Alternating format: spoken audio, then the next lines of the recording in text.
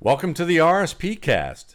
And today, I think we've got the best stack in fantasy football going on right here when it comes to just overall value for what you can get in return. I mean, you get the reception perception and you get the RSP and you get that all in one here to start off with. So it's just my pleasure to really have Matt Harmon here as my guest this week on the RSP cast. We're going to talk about reception perception, wide receivers, and of course also what it's like kind of starting out on your own and advice that that Matt could give in his first year doing this, putting his product out there as kind of a sole proprietor LLC kind of deal for that thing. So Matt, thanks again for rejoining me here. I appreciate it, Matt. And listen, if we can actually get a good stack out of two Matts in the whole fantasy football situation, since there's about 30 of us, I think that really just goes to show how unique the two of us are in what we do. I gotta say, we may not have unique names, but I think our game's pretty unique. Yeah. So yeah, exactly. Yeah. So, congratulations, first of all, for taking reception perception in-house and making it your own deal on a level where you've got your own site. You've launched the site. It looks fantastic. I'd love for you to tell the audience here who listens, who are my regular RSP faithful, for the few who are not perception subscribers, what it is that they can find with this new site and what's going on. Yeah, well, number one, thank you, of course. I appreciate all the kindness you have shown me through the years with this project. One of the people I reached out to write a testimonial for the site. You're the man, you know that. And for all the people out there, just from a starting point too, reception perception is something I've been doing. I've been working on behind the scenes up until it got released in the summer of 2014, first public article that went out. This is something I've been working on since 2013, trying to refine the process, trying to really investigate wide receiver play in a different manner. And, it was on Backyard Banter, my original site. It's traveled to Football Guys, obviously had a stint there, traveled to the Washington Post, obviously was with the Fantasy Footballers and their draft kit for the last couple of years. And, life and business especially tends to just find a way to guide you along things. And I think this was the natural, for a lot of different reasons, it was the time for it to go independent, the boring behind the scenes stuff there. But I think when it finally came time to realize this thing was going to go to its own site, this thing was going to be its own offering, I was very gassed up about it. But, also a little bit nervous as well, too. And, we can get more into that on the advice section of how you can kind of build something like this. But most of all, I was just excited, and I'm still very excited that you can type in receptionperception.com. And it goes to a website that I own and operate and curate and is all, within my control. That's pretty exciting. So the new site is, I think the best part about it is that it's easy to navigate because, in previous content offerings, I thought it was kind of difficult. If you wanted to find information on Curtis Samuel, you can go to receptionperception.com, pop it in the search bar, Curtis Samuel, his last two player profiles show up. You find him on the sortable data tables. I tried to really make that as easy as it can be, because this from just even watching your own Twitter mentions and stuff like that. People want to use your thoughts from the RSP as kind of a backing to their own point, right? Hey, Matt Waldman says this about Trey Sermon in the RSP, so eat that in a debate on Twitter or something like that. And I definitely think that people want to use reception perception for the same thing, or any stat for the same thing. So I wanted to make things easy to find on the site, and that's been a big I think it's been a big selling point for people too, just the easy to navigate thing. But basically, if you want any information, reception perception on a receiver, it's on the site. We have sortable data tables, the player profile pages. James Coe and I do a weekly live show that is just for subscribers that you can find on the site. And also, for the first time ever, this is something I've never done.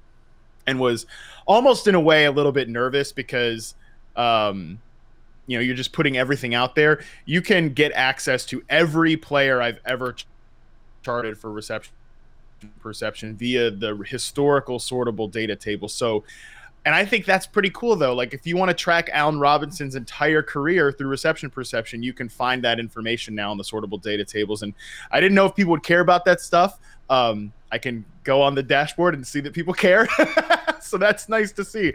But yeah, basically I wanted it to be an all-in-one content offering for reception perception, profiles, analysis, the audio show, the video show, everything is there, and I've really loved it so far, and I've been glad to see that people are so gassed up about it as well. Yeah, congratulations. I'm just thrilled to see it, and it's great that you've got, the whole package together of being able to provide, the data, being able to provide information on your site, as well as catering to your subscribers with an exclusive podcast. That's just fantastic.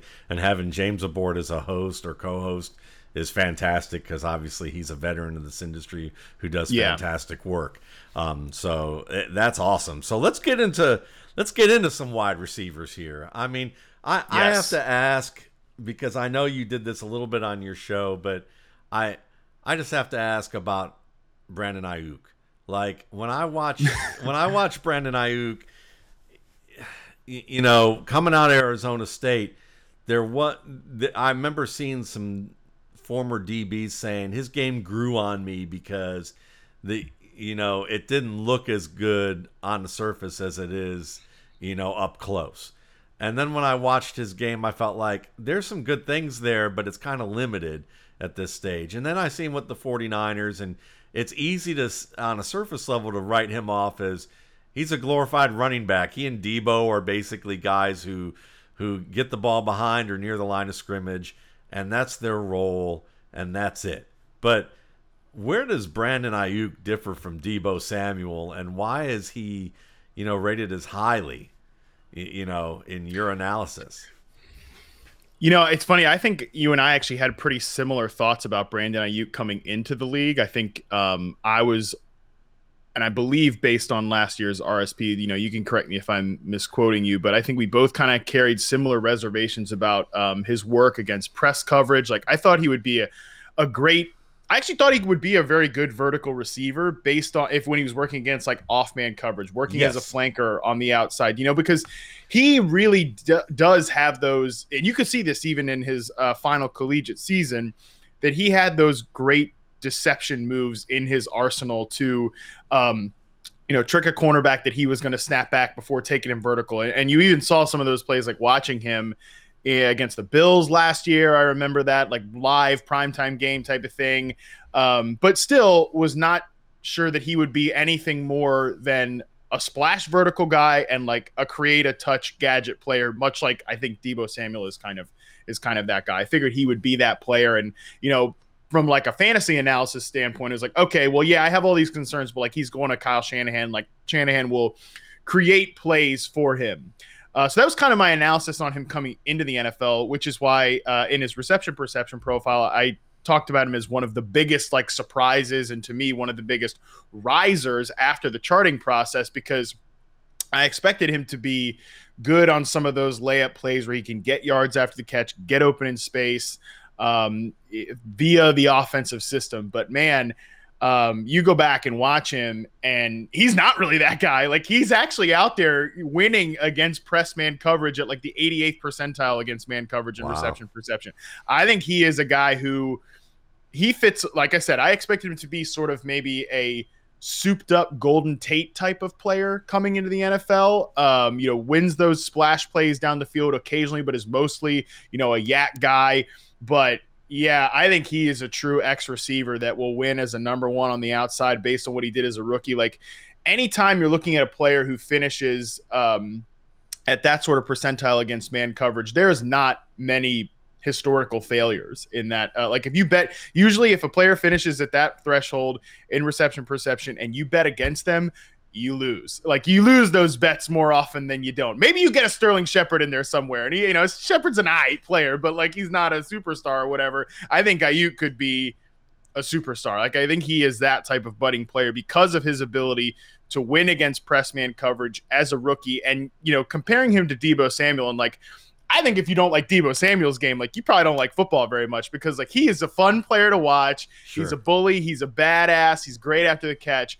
But yeah, Deebo to me is an interior receiver and a gadget type of guy that wins against zone coverage and is obviously awesome after the catch, is obviously a physical presence. He's going to be, I think whenever Trey Lance gets in there, he's going to be an important player for Trey Lance, because he can create those layups and everything like that, those confidence builders. But it's similar to the dynamic I always go back to, is like Juju Smith-Schuster and Antonio Brown. Like, you want to run your offense through the separator on the outside that wins vertically and plays the X receiver position more than you do your big, tough, physical slot receiver. And I think we've seen Juju over the last couple of years get marginalized for other big play receivers on the outside. Like, the Steelers are consistently trying to find that player after Antonio Brown left. And they have some good guys in Deontay Johnson and Chase Claypool. But yeah, to me, I just look at those two guys, and while Deebo is a really good young player that I like a lot,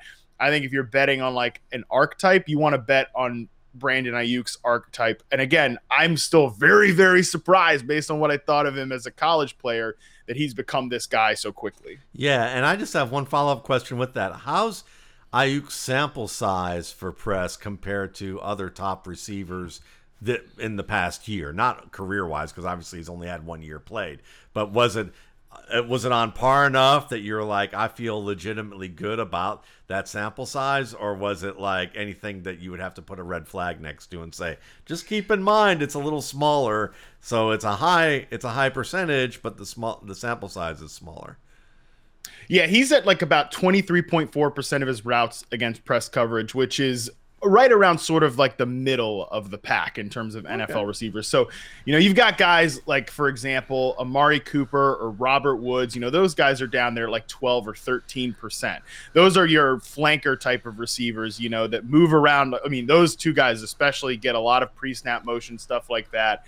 But typically of your X receivers, he's up there right around the middle of the pack. Not quite, AJ Brown or something like that, Julio Jones. Those guys are both plus like 30% as true elite number ones. Maybe Ayuk sees more of that in his second year. I think you could argue that, but yeah, to me, that's not enough of like a small sample to really worry about it. That's, like I said, right around the middle of the pack. And again, success rate wise was very high up there. Nice. So let's stay in the division, because I have two more players I want to talk about. And you just mentioned one of them, and that's Robert Woods, because his yards after the catch declined basically by 2 yards over the over 2 yards over the span of the last 2 years. He's still been a very productive receiver for fantasy football, but I think that their lack of having multiple downfield threats, like not having Watkins, not having Cooks, not having an offensive line to be able to protect Goff,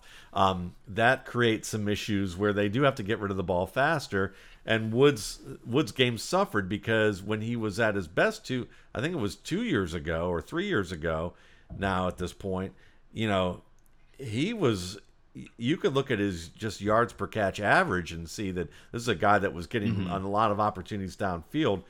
What do you expect with Stafford this year? Yeah, this is one of the most fascinating teams to talk about. And, when you go back and watch the 2020 Rams, just take the quarterback position out of it for a second. Like, your thoughts, people's thoughts on Jared Goff or whatever. When I watch the 2020 Rams, I'm like, man, the one player that they could really use is the player that they just traded away in Brandon Cooks. And like, I get why they had to do that. Like they had to do it from a salary cap perspective. Cooks had injury questions. They also got a second round pick for the guy out of the Bill O'Brien, Jack Easterby brain trust down there in Houston. So it was a good deal that they kind of had to make. Is that like central intelligence? Or intelligence is one way to put it. Okay, there we go. All right. Yeah, but like you look at that Rams offense, it's like, man, they could really use a downfield vertical threat. And I actually think Goff is like, I don't think Goff is a great quarterback or like a real high end starter, but I almost think he got too much crap for last year. And it's not like, because people think I don't know if it's from like a mental perspective or whatever it was, but Goff, at least, like, he could sling the ball. Like, he doesn't have like a pop gun arm or anything. I think sometimes he can get in his own head. I think he sometimes showed like a lack of willingness to throw the ball downfield. But again, they also had no vertical threats last year. I like Robert Woods a bit as a downfield receiver, but he should not be your best downfield receiver. Cooper Kupp obviously is playing. I've talked about this in reception perception a lot. He's playing one of the most unique roles in the entire NFL, where he's used almost as like a big tight end, sees so little press man coverage. Sean McVay has designed a great role for him. I think that's one of McVay's great coaching successes, is finding this role for Cooper Kupp that gave so many answers to his quarterback. I actually can't wait to see what the Stafford Kupp dynamic looks like, because I think Kupp could even get loose on some, deep posts or digs out of the slot and could create a lot of big plays like that. I am really interested to see that dynamic in particular, and the Robert Woods one as well. But to me, I think, Stafford, obviously great vertical passer, has the big arm, all that. He led the NFL at air yards for the first 8 weeks that he was healthy in 2019. I think he still has that ability in him, but I think one of the biggest underrated keys of the Rams offense is who's going to be the number 3 receiver. Is it going to be like 150-pound Tutu Atwell? I don't know about that. I don't know that he's like going to be, Waldman's over there shaking his head. So like, I don't know about that. Is Deshaun Jackson going to be like, if Deshaun Jackson could play 13 games and play like 13 games is like, and I'm being generous, but even if he's like just out there for 15 snaps or 20 snaps, like, I don't think he's going to be out there running 80% of the routes or something like that. I think that could be a big deal. Van Jefferson is a guy that I really want to look at here in reception perception soon. Like, is he, does he show anything as a rookie to lead you to believe he could be a vertical receiver? Because someone, I think, has to emerge to threaten this offense vertically, because last year you watched the Rams and it's just that like box, short middle of the field. Defenses could start crowding it. That takes away guys like Robert Woods, or takes away guys like a Cooper Kupp too much for a guy like Goff that wasn't pushing the ball downfield. So I think someone else has to emerge from this offense, and I really am not sure who it's going to be. Yeah, I agree with you, and I've been kind of on this rant against Sean McVay for about 2 years now. I don't know if you know this, because he's so popular of a coach, and he's been great with creating a scheme, but he's awful at adjusting. Like, yeah, you can say he adjusted with Cooper Kupp, but when someone like little old me can get on like football guys during their Super Bowl year and say, hey, the lowly Detroit Lions stifled their offense. Oh, and then the Bears did it the next week, and then another team did it a week after that. Happening, yeah. And then they go into that Super Bowl with no game plan whatsoever that has any tweaks to it against a chess master. Yeah, and you're going to blame Goff. I mean, Goff's going to have his mistakes, and he's one of the players, and he shoulders part of the blame. He has a big role.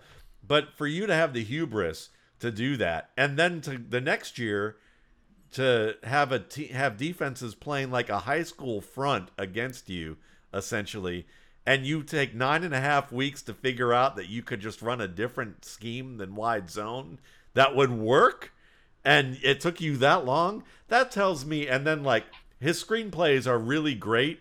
It's just, to me, it's like he uses them enough of it. Yeah, enough. Yeah, it's like when one works, he has to use like 4 more within the next 5 plays. It's just like, yeah. So, and I've heard, someone told me, and this was secondhand, so it's speculation, but someone told me that players have complained about McVay to an extent that he tends to see them as video game pixels and not necessarily as players to work around. So while the Cooper Kupp example is really cool, I thought Cooper Kupp was the most impressive press man release guy at the Senior Bowl when I saw him. And he used his hands and feet really well on tape. So maybe he doesn't do that as well in the pros, but the fact that they're not giving him the opportunities because they're able to use him in a more creative way is really awesome. And I think, listen, I think the pup agrees. So I think that we're good from that perspective. But Jacob Harris is another guy that if he can have a strong preseason, maybe they can use him as a matchup winner with his deep speed, because I still think he's more of a wide receiver than he is a tight end. But of course, the Rams think differently. But to me, there's a lot of interesting dynamics going around with them, even within the past week, where you would say, I'm interested to see this Sean McVay development now more than ever. But moving, Yes. yeah. So moving, No, I agree. yeah. I think he is one of the most fascinating figures in the NFL because I think he is sort of entering almost like his third act as a coach. And the crazy thing is, like, I mean, listen, like record wise, he's one of the best. You know, Yeah. they've won consistently, and I think he's actually been smart in terms of his timing. You know, we don't have to turn this into the Sean McVay cast, but I think some of his decisions have been really good. Of like, when do I move on from Wade Phillips, and when do I change things defensively? Like as a full field coach, I think he's been pretty good. But you know, the offensive system thing is a great. The pixels on a video game is a great way of putting it. You know, some of these coaches I think want Autonomy. like autonomy and want the quarterback to be. It's like the Kirk Cousins thing, right? And like why Kyle Shanahan has been so drawn to like a Kirk Cousins type or whatever. That's why we had this whole BS discussion about damn Mac Jones like being the third overall pick, is because historically those coaches just want the facilitator to take their painting and make it a reality, you know, make it into the masterpiece or whatever. But I think maybe you could say that just like Kyle Shanahan clear is like, listen, I'm not doing this anymore. Like I need the maximizer, and he views that as Trey Lance. Maybe Sean McVay views Matthew Stafford as the maximizer, but it might be more to it than just let me get a different quarterback in here. And also, like, I mean, if you're gonna criticize Goff, well, it's like, listen, Sean McVay, like you're the one that gave him that contract. Like, if you thought he was just another dude that could facilitate your offense, then why'd you sign him to the contract in the first place? And it was like 18 months between contract and trade. That's such a quick like flip that I mean, and because I think the hardest thing is like from a human element standpoint, we talk about like, well, you just don't pay Jared Goff. Like, just let him go, you know, like, but these guys are human beings. And, you know, if players in the locker room, like Jared Goff, you know, and want him around, like you maybe that comes into play too. So I don't know. I think he's fascinating entering his like third act as a coach. Like, cause I think this is where his legacy, quote unquote, will be like cemented with whatever this offense becomes now under Matthew Stafford. I think it's more than just like take out Jared Goff, sub in Matthew Stafford, and like we're ready to go, like we're ready to roll. I think there also has to be some like look in the mirror moments from McVay himself, like you're mentioning, and like where can I actually adjust? Because I don't think I think the 2018 season, the way that ended with that Super Bowl, was such a I think was like a clear sign some adjustments need to be made. Have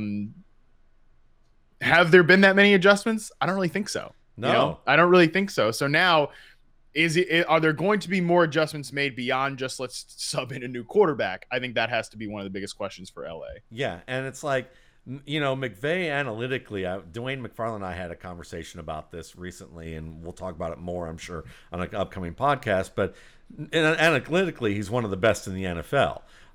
You know, when you look at a lot of the things that they do efficiency-wise. But the thing is that if it's not working out on the scoreboard in terms of win-loss, then what? And I kind of feel like that when I look at McVay, we have to remember, I studied Jared Goff in college, and I thought he was a very tough pocket quarterback who really read pressure well. Now, you see instances that are completely different than that at this level. The Miami game is like a perfect example of that. But at the same time, I look at the way that this team has set things up, and if you've created an offense that everyone can predict, I don't care if you're Tom Brady in the pocket. If everyone can, you know, look at Patrick Mahomes in the Super Bowl. He had no offensive line last year, and the wide receivers for the Buccaneers were going crazy watching Patrick Mahomes nearly complete passes. Under heavy pressure, but basically was like not productive at all. No. So when you take that dynamic in it and say he went into Jeff Fisher's quote unquote high school offense, according to Todd Gurley, to Sean McVay's, and now we're looking at both of these offenses are simplistic in certain ways. One's been way more effective than the other, but this one's getting caught up to. It's not going to be as simple as, I don't think we're going to see Jared Goff with those receivers in Detroit light it up. Yeah. So it's not going to be that clear of an answer. And I don't think we're going to see Matthew Stafford and Sean McVay get in a fight, over control over things. I don't think it's going to be that extreme. But I am fascinated to see whether we see that Goff gets a little bit more. We look at him and go, maybe we were too harsh on him, and maybe we weren't harsh enough on McVay. So this year we'll tell that. But moving forward, Seattle. A favorite of yours has always been Tyler Lockett. I'm kind of the opinion, without looking at the data, that Tyler Lockett helped DK Metcalf more last year than DK Metcalf helped Tyler Lockett. And I'm thinking that Dwayne Eskridge, when he comes into camp, if he can continue to play like he did in OTAs and provide that vertical element both inside and outside, that we're going to see Metcalf go from number 5 in fantasy to somewhere in the top 15, 20, and we're going to see Lockett inch his way back up to being, he's already been like in that 8 to 11 range anyway. He was just far less efficient last year. But I think we're going to see him go back to being more efficient with the deep game with that. What are your thoughts on the Seattle wide receiving core this year? Yeah, I think for me, Metcalf and Lockett might be the best receiver duo in the NFL. And I actually think most of what happened to them last year was an offensive design problem. And I know Metcalf has actually talked about this too, from we were too vertically inclined last year, basically. Like, teams started to figure us out because, he even said, it's like the gripe of Seahawks Twitter is like, they're just run, play action, pass, third down, like try to shoot it deep. Like, that's all they've been. Yeah. That's all they've been through the Pete Carroll era. And Schottenheimer, I think, was like a Russ guy in a way that he was trying to redesign things for the vertical game and everything like that with the offense. But I also look at it in a way that I agree with DK. I think they did become incredibly predictable. I think they were too vertically inclined. Part of it too, like Lockett's fantasy inconsistency problem last year was that he had a quarterback problem for parts of the season last year. Russ didn't play great to end last year. Great timing by Russ to initiate this whole like my teammates aren't helping me out campaign to kind of cover up the fact that he didn't finish the season very well.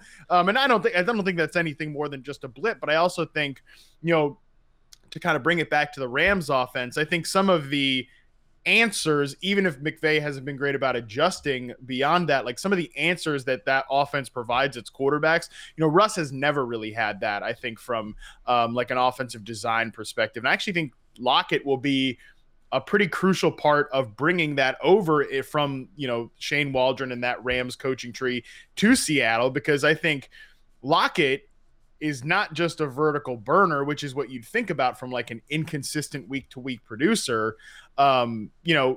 He's a guy that can create plenty of those layups, can create that separation inside and out, is like a vertical burner from the inside, but also can create those separation on digs and slants, the interior breaking routes that, I think this offense just has to get better from like a let's matriculate down the field from a passing game standpoint, instead of run, vertical shot, run, vertical shot, run, vertical shot, run, like type of thing that they've been through the last few years with Schottenheimer and Russell Wilson and everything. So, whether that brings Metcalf's deep target percentage down or something like that, maybe, but I also think that Metcalf is a full field receiver as well. I think he's really developed excellently since his rookie year, where and even what people thought about him. Like you were pretty in on Metcalf coming into the NFL too, like because I know this, like he's great off the line of scrimmage. He's great at being aggressive against press coverage. I think that's why he's like a Des Bryant type of receiver who's just, even if he's not the craftiest route runner or anything, he's so physically imposing and so physically dominant that Metcalf's reception perception numbers are great. Same with like a guy like Des Bryant, even though Des was never some refined route runner or anything like that. He's just overwhelmingly too much of a physical specimen. So I think both of those guys would actually benefit a lot from more layups coming into this offense. And I think the gap between, Metcalf's ADP and Lockett's ADP, basically because like the raw volume numbers were not different at all last year. I think that gap will close. Whether it's just Metcalf coming down a few spots or Lockett going up several spots. Lockett's like he's way, way, way too underrated coming into this year for, I think, kind of silly reasons. Yeah, and I laugh about what you talk about with Wilson because it's like if Cam Newton and Andrew Luck were like, talking about the beginning of their career and how they had to create so much on their own, Russell Wilson would probably be like, "Hold my beer, fellas," Yeah, So, yeah, he's still doing it. so this for Cam, at least for Cam, I mean, it's just unfortunate that like his arm basically fell off because of all the what happened. But at least towards the end of his tenure there in Carolina, they had guys like McCaffrey, they had guys like Curtis Samuel and DJ Moore who are just like layup creators. Curtis Samuel, great separator. Moore, great after the catch. McCaffrey, obviously, so useful out of the backfield. I guess basically Russ is sick of it at this point, and I totally validate on that like it must be so irritating. Constantly running deep shots, whatever. And we'll see. Maybe some of that is rust, though, and I think this will be a good experiment coming into this year. Yeah, and I think I would posit that Seattle's fan base overreacted a bit because if you take a quarterback and you basically have zombies chasing him pretty much on every play. Your first instinct is probably when you hear a noise to kind of jump and break the pocket. Now, I don't think his awareness has been so good in so many respects that I think that if you give him, 5 or 6 games of great pass protection, maybe even not that much, maybe even 3 or 4, you could see him do a better job of staying in the pocket when he needs to because he can trust his guys to do what they're supposed to do. But, so because he hasn't taken hits as badly as some of these guys. I mean, he's taken a lot of hits, but he hasn't been killed in the way that some of these guys have that alters their perception. But who are some guys, you can be one guy, it can be anybody that comes to mind, that you would just say, let's throw the caution flag, wave the caution flag a little bit about them that folks may be excited about, but they just don't live up to kind of the word on the street about them. Yeah, I mean, I don't know what your thoughts were about Jalen Reagor coming into the NFL, but pretty problematic rookie season for him. I've dropped this stat a few times, going around making the rounds or whatever. But he had the second worst success rate versus man coverage I've ever charted, and that's dating back to 2014.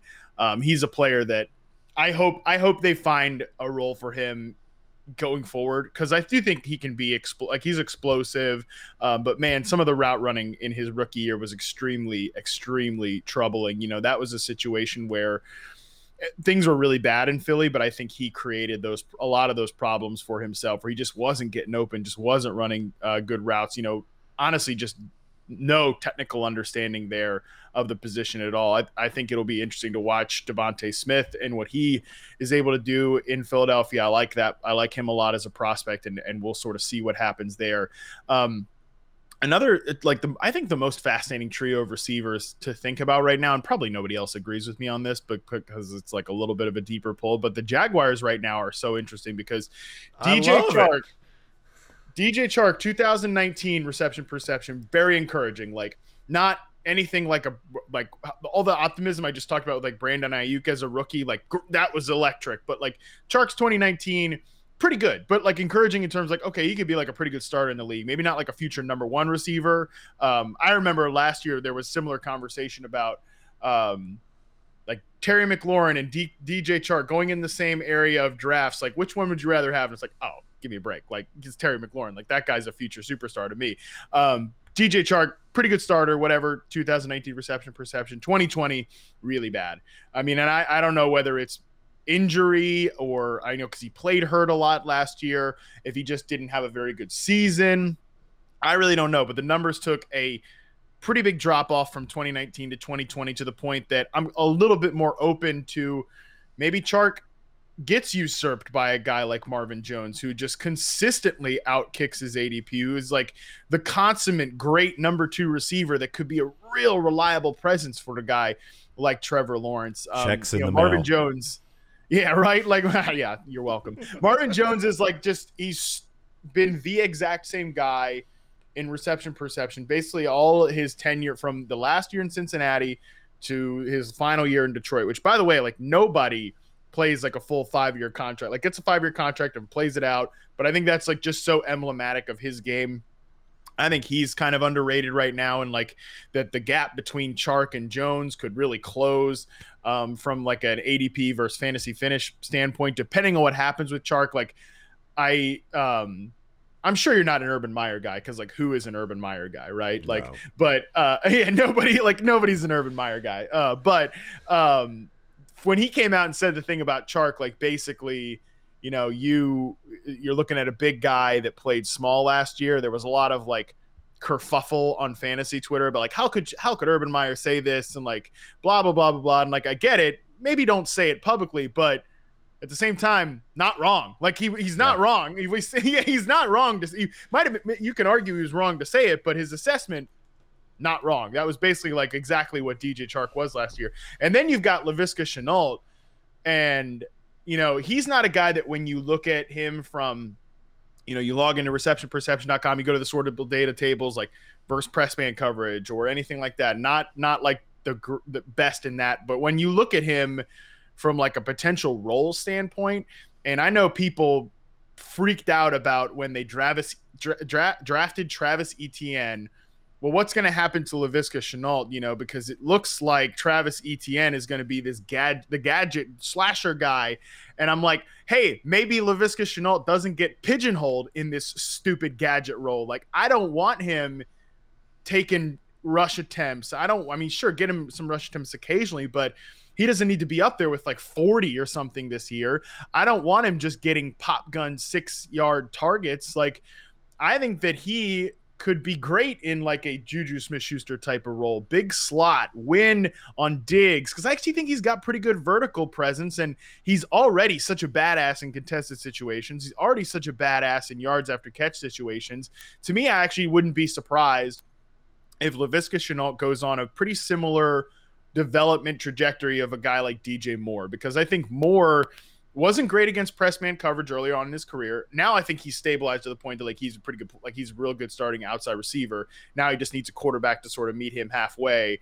I don't know. The Panthers receivers are another interesting one to talk about from last year, but from like a usage and deployment standpoint, I'm sort of rambling now, but basically long way of saying I think Laviska could be, he's in sort of this gadget role as a rookie, kind of similar to how DJ Moore was used, like get him some pop gun targets, get him yards after the catch, then starts to develop more and more chops, and eventually could be that big time receiver. I don't know. He's a very, very fascinating player. And I think like preseason usage and early season usage is going to dictate a lot for him. Because if we see Laviska Shenault lining up inside, getting a ton of routes against zone coverage, but actually getting, his ADOT or whatever is up there at like 10 or 11 as opposed to like 5, 6, that'd be great. That would be great for a player like that. Yeah, I love what you're saying. And it's interesting because Shenault, to me, his breaks were very good. He and DJ Moore have that in common. Both he and DJ Moore, I thought, really run excellent breaks, especially inside, like you said, of the dig routes, because I thought Moore was a better breaker of routes than Samuel. Samuel may be better at getting separation, but I thought that Moore has better technique to break and gain that separation at the top of his stem and therefore get yards after the catch, and was cleaner with those types of routes. And Shenault, I saw on the outside, do a nice job on hitches and comebacks to that degree, and some out routes as well. But I'm with you. I mean, and it's funny because both those guys I see as flanker types who can play in the slot, like either way, like the big inside receivers you mentioned. So yeah, I love what you're saying there. And Shenault is a guy that I absolutely. I'm hoping that they don't get it wrong with him in terms of how to use him and make the most of what they have available. Is there anybody that you just think is, this can be open to any position, but whether you want to talk more receivers or talk multiple guys, Anybody that you just really like this year that maybe hasn't busted out yet, but you think is underrated, on that level. And then I'll throw in a couple guys that I'd love to get your thoughts on, because I've written about Emmanuel Sanders being a better fit than John Brown in Buffalo, and just from looking at the route tree, but I haven't looked at the reception perception on either player. But from studying the film, let's start with that. Studying the film with those guys, I noticed that Emmanuel Sanders was better manipulating zone coverage and being able to create separation on those types of routes that John Brown wasn't quite as good at. And last year, Sanders was dealing with quarterbacks who just couldn't get the ball to him for him to be able to run after the catch. Oh, yeah. But he's still a master craftsman along the lines of Marvin Jones to me. And I'm just curious if you feel like he has a chance in Buffalo to be what people thought he would be in New Orleans before Drew Brees' arm fell off. Yeah, it's interesting because I love John Brown. Like, I'm a big John Brown fan, and I actually think he could have a great year with the Raiders this year.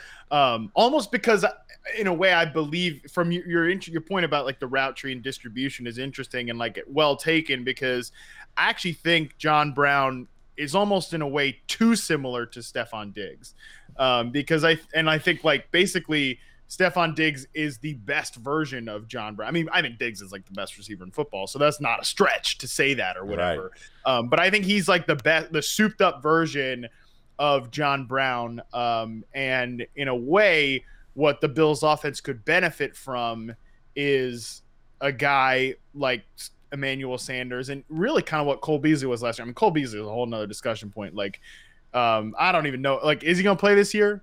Probably, but like, we'll see, and in that way, I think someone like Sanders, why the Bills probably looked at it and like, oh, this is basically, it was like a 1-for-1 swap, one for one, like take out John Brown and just drop in Manny Sanders. And I think they look at Sanders as a guy who's going to give them more separation on shorter routes, more just layups against zone as a flanker. I think Brown is a true X receiver, like Stefon Diggs is a small true X receiver, and in that way they kind of already have that player. So let's bring in a little more diversity with a flanker slot hybrid, and a guy that we can rip zone coverage with in Emmanuel Sanders, who I think is definitely still got it. And then you're looking at a player like Gabe Davis, who we'll see what happens with him. He's a guy that people are very, very excited about, but I think it's a long way away from becoming a starting receiver. I think he's a long way away from that. Definitely, he's going to make some big plays, just like he made some big plays last year as like a vertical receiver. But if he ends up being their 4 or their distant 3, that I think number 1 wouldn't be surprising, and number 2 is probably good for him long term. Like, I think it would have been a huge downgrade if they had just said, let's kick John Brown to the curb and make no additions. Put Gabe Davis as that number 2 receiver. That would have been pretty problematic for me, and I think a regression could have happened for this overall Bills offense. So I agree with your point about Sanders there. I think he is a pretty key addition. Yeah, Gabe Davis to me is kind of like a slightly better version of Atlanta Falcons former receiver Michael Jenkins, if you remember Mike Jenkins. It is a very big throwback. But tall, big guy who has build up speed, and if you get his momentum moving in the right direction, he can be dangerous when he catches the ball that leads him downfield. But he's not going to create a lot of separation for himself without longer developing plays. So who are somebody that under the radar that you're just like, keep an eye on this guy? I'm not saying he's going to break out, or you can say he is, but someone that you're just really intrigued with. I'm really interested in Jacoby Myers in New England. His profile and reception perception should hit the site whenever NFL Game Pass gets its act together. And I can finish his damn sample. I should have a profile done on him. I think he's interesting. To me, he stands out as the best route runner and the best separator among guys like Nelson Aguilar and the other players they have there right now. He's, depending on what happens with the quarterback situation, I think he's an interesting player that's like a deeper cut in terms of someone that could have, maybe not a breakout season, but is sort of is under the radar for sure right now. And then a couple guys that are sort of going in like that 8 to 10 round range in fantasy right now. I think Michael Gallup is still underrated. Okay. I think Gallup is the Cowboys' best X receiver. I think he's their best receiver against press coverage right now. Now, maybe CeeDee Lamb becomes that guy because I think Lamb is a stud. And I want to see these guys, all three of them, Cooper included, move around a lot more. And, I just talked to Charles Robinson, our national writer for Yahoo. He spent some time up there at Cowboys camp recently. And, he was mentioning that like CeeDee Lamb looks like he's going to be that guy that they play on the outside more. I don't know why they had such a limited narrow tree for CeeDee Lamb last year. They were really just like, they basically just had Gallup at X, Lamb at slot, and Cooper at flanker, and just went to work. I think all those guys should move around. Like, I think Cooper should be in the slot more. I think CeeDee Lamb could be a true number one receiver on the outside. And Gallup, to me, like, the reason people are very up in arms about the fact that, like, well, look at the 5-game sample, which, by the way, if you're saying look at the 5-game sample, like, you've already lost me at that point. As like this tells the story of this player and who they are or whatever.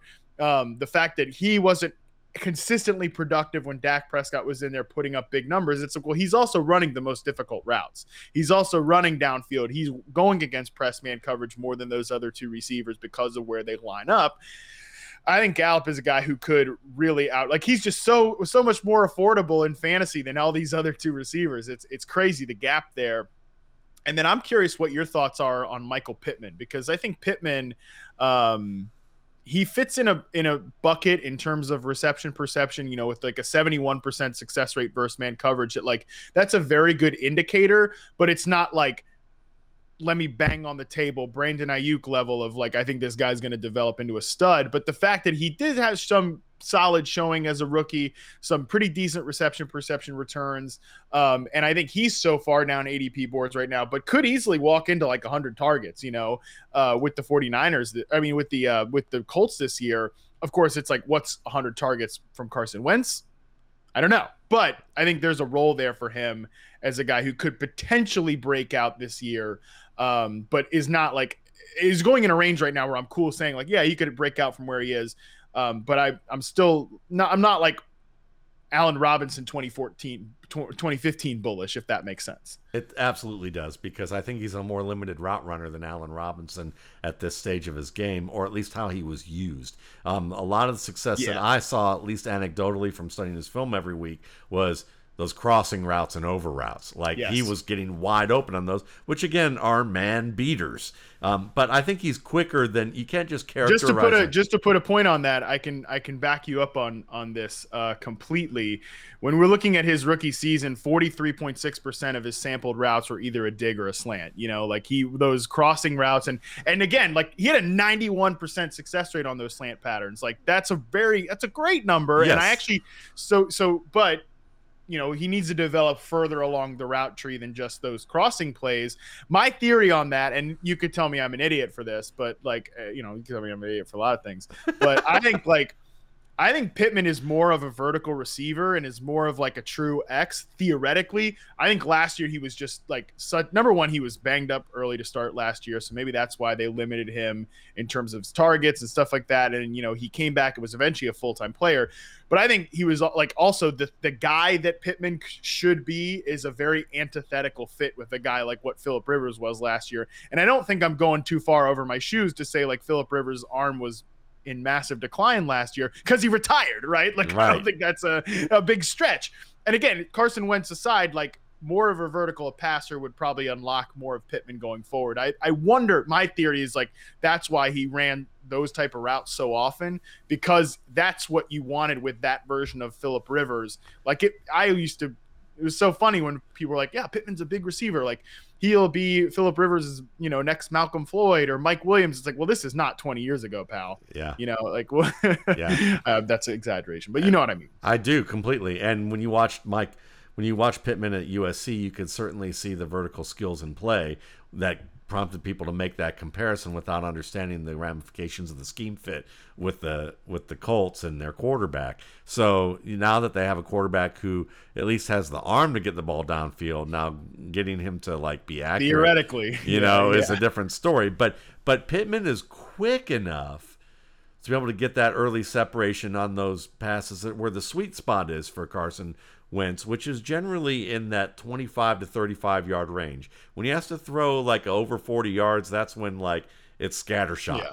So this might be good for him, and so I'm totally with you on Pittman having a chance to grow and show more as a route runner. I think basically when Bills fans look at pictures of Gabriel Davis, they need you and I to go, no, I'm sorry, that's Michael Pittman.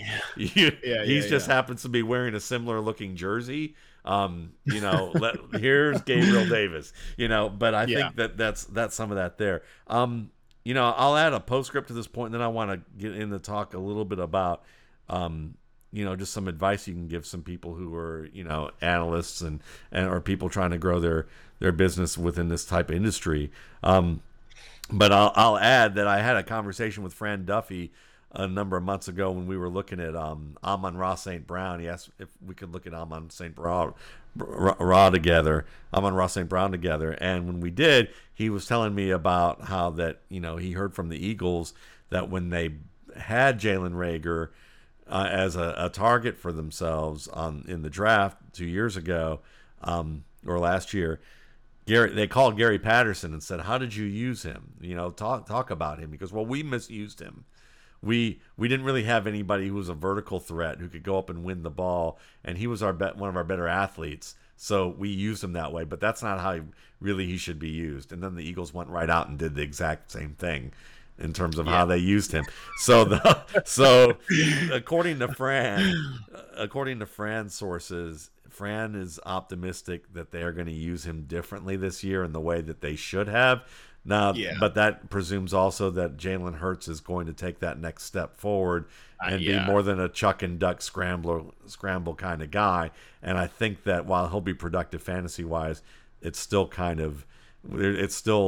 touch and go in terms of how much that development's going to be. So, he's a late round flyer at best, I think, for fantasy.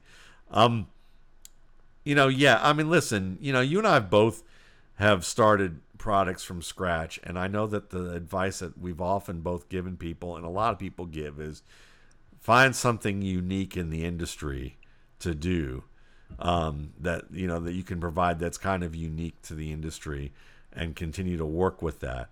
But I would just love to hear your advice about, from your perspective of putting this out on your own after you've licensed it other places, because I've done the licensing thing, and then starting on your own, and what you learned from that experience, and maybe anything that you could share to new fantasy writers, because I see a lot of fantasy writers out there also who are kind of like, they're very good with their social media game, but I'm just wondering if they have, if they've developed the back end of it, because people want. My concern is for some of them is that people are going to be, wow, they're entertaining, they're funny, they have all these things. Let me go read their article, and then when they go read the article, they're like, I feel like something was missing from that front end of the picture. Like they have the marketing down, but do they have the product? And that's the thing that, so I'd love for you to comment on both of those type of topics.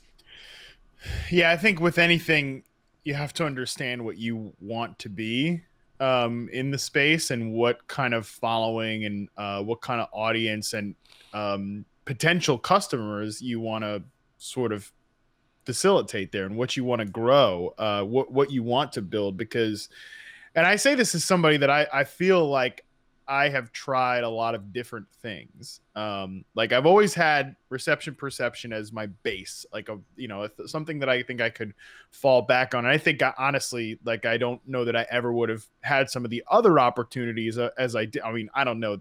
Saying I don't know is stupid, because I know for a fact based on my hiring trajectory, who found me originally and brought me to NFL, that was because of reception perception. It was something that stood out, and something that at different times I wondered if I wanted to keep doing, but I knew that it was the thing that stood out the most, so I've always continued to do that and always continued to sort of grow that farm, right? Like continue to tend the soil there and everything to make it the product that it is now, to the point that I would love for that to honestly be the only thing I did, but we'll see, what happens at some point. Like that's a ways off or whatever.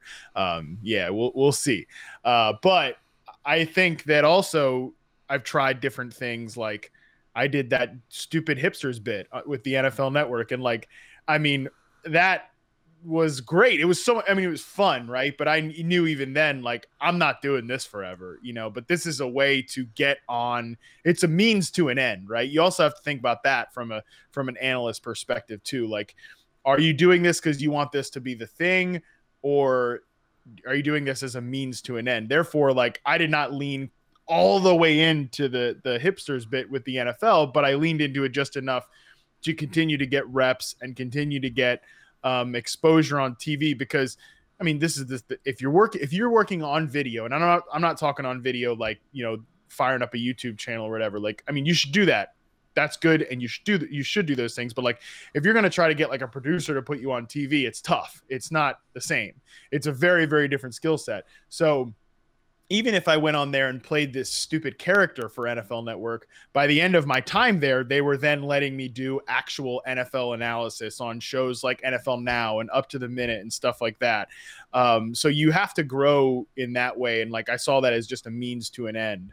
Not that I was going to be doing that forever, even though it was fun. Can I ask you a quick question about that? Because I've said this without you on the air numerous times over the years, and I don't think I've ever said this to you, at least, or maybe I've never said it publicly to you.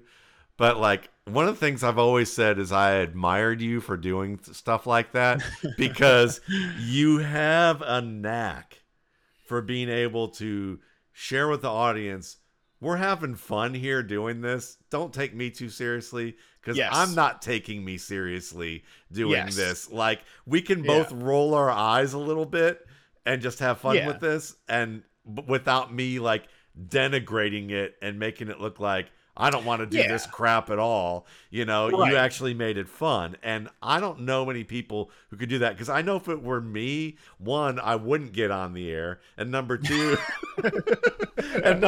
I would probably do something stupid that would get me off the air and lose me opportunities from that perspective, because I don't, well, it's a different story, but the thing is that I admired that about you. And I think that that's something that especially folks who are starting in this industry should pay attention to, that, because your ability to work as a team member, but do it in a way where you just had this vibe where it was like, I'm way more than this, and everyone could see it. Anyone who would choose to see that could see that. Yeah, well, that's, two things. Our good friend Eric Soner always used to say, take your work seriously, but not yourself. Like, don't take yourself too seriously. Like, we're talking about football here. Yeah. And put a pin in that for a second, too, because to the second point there, like, I think I knew, and I was comfortable with myself enough that, like, I knew that I was not just some guy that could play a hipster character on NFL Network, or even some of the stuff I still do for Yahoo, like the fantasy football survival kit videos. Like, I'm literally just going on there and reacting to somebody's tweet.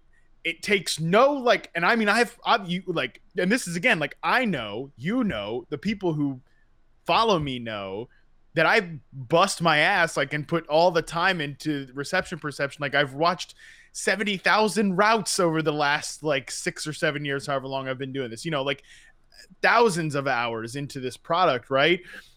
I know my stuff. I know about football. I know what I'm talking about, but like, I know that, and I'm comfortable enough with that like I can go on and do a 5-minute video for Yahoo where all I'm doing is, BSing and reacting to tweets. You're right? Entertaining. Like, but I'm entertained, right? But it's entertainment. It's just same with the hipsters thing. Like, there were certainly people back then who tweeted at me or maybe even thought like this is beneath you or whatever. And even if I would never think of it like that, because this is, it's just, for one, it's just for fun. Yeah. And yeah, it's not serious. Like I don't, and had I looked at myself then and been like, I know so much about football. Like I know so much about, I'm so much better than this or this like thing, or I could do this person's job right now if you put me in that chair. The people in the building don't know that. The people in the building don't care about what your Twitter followers think about you. Like you need to prove yourself, and don't act like you're better than things when your resume and your career don't say that. So that's one part of it. And also too, like, take your work seriously, not yourself. Like this is not serious work. Like it's okay to just have fun. And I love to break down success rates and percentiles and reception perception, but like everybody else does not. You know, like the people who are going to buy the RSP, or the people who are going to buy a reception perception subscription, which you should do both of those things.